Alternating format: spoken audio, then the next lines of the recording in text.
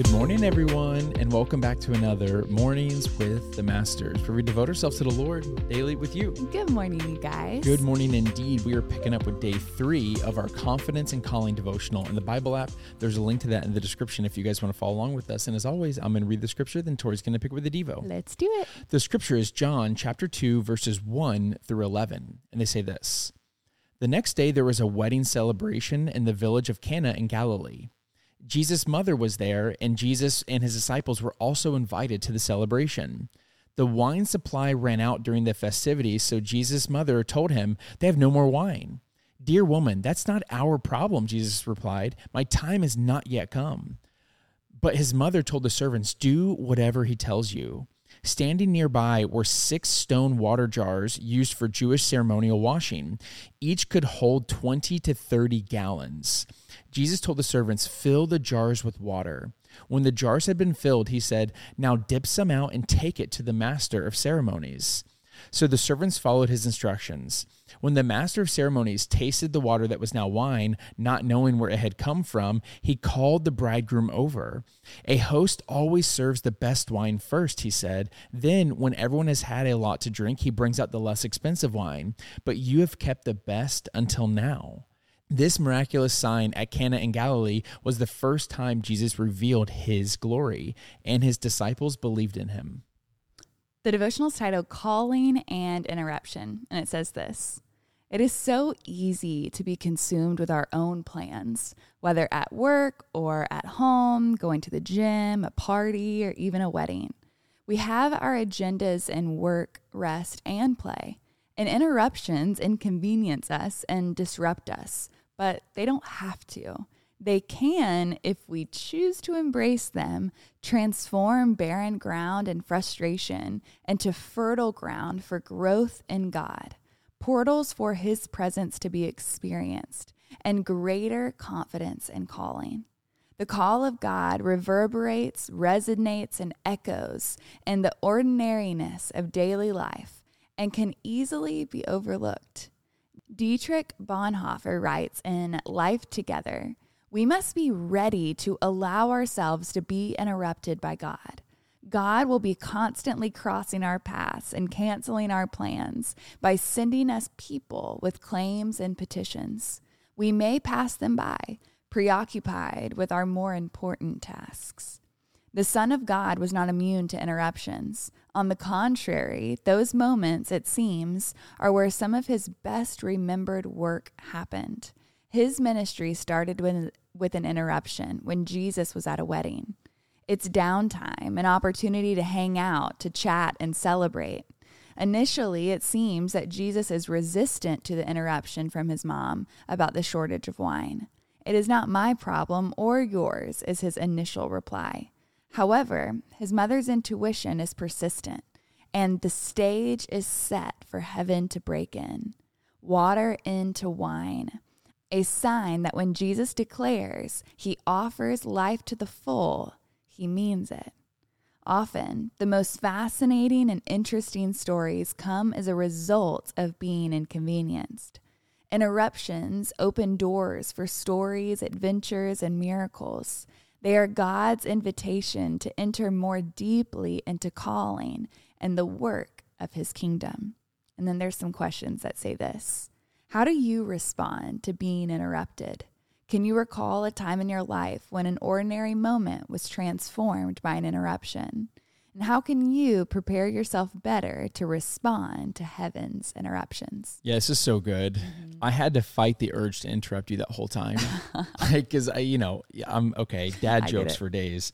But I feel it overwhelmingly in my heart right now that God's plan should always supersede our plan. Yes. And if we're so busy filling our calendars with just random things to do, they don't feel random to us, right, but they may feel random when it comes to whenever we contrast them with God's plan. Yeah. We have to be so welcoming to his interruptions. Yeah.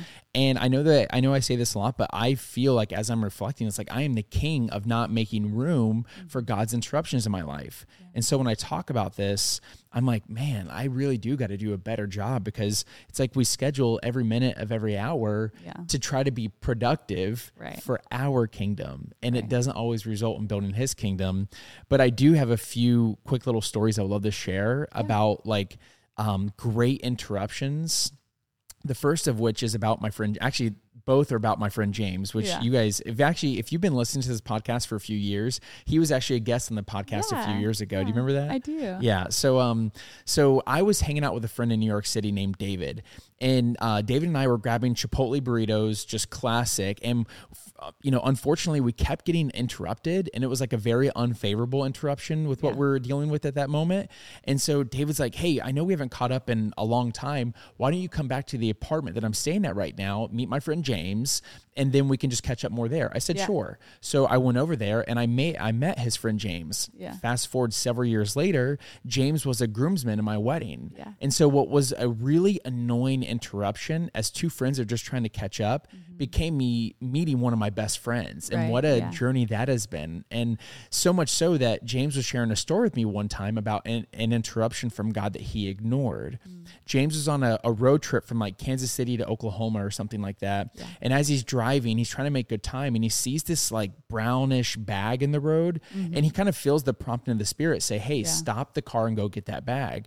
And, then his human side was like, no, I'm good. Yeah. It's not my problem. Right. Kind of like what Jesus said in that moment. Yeah.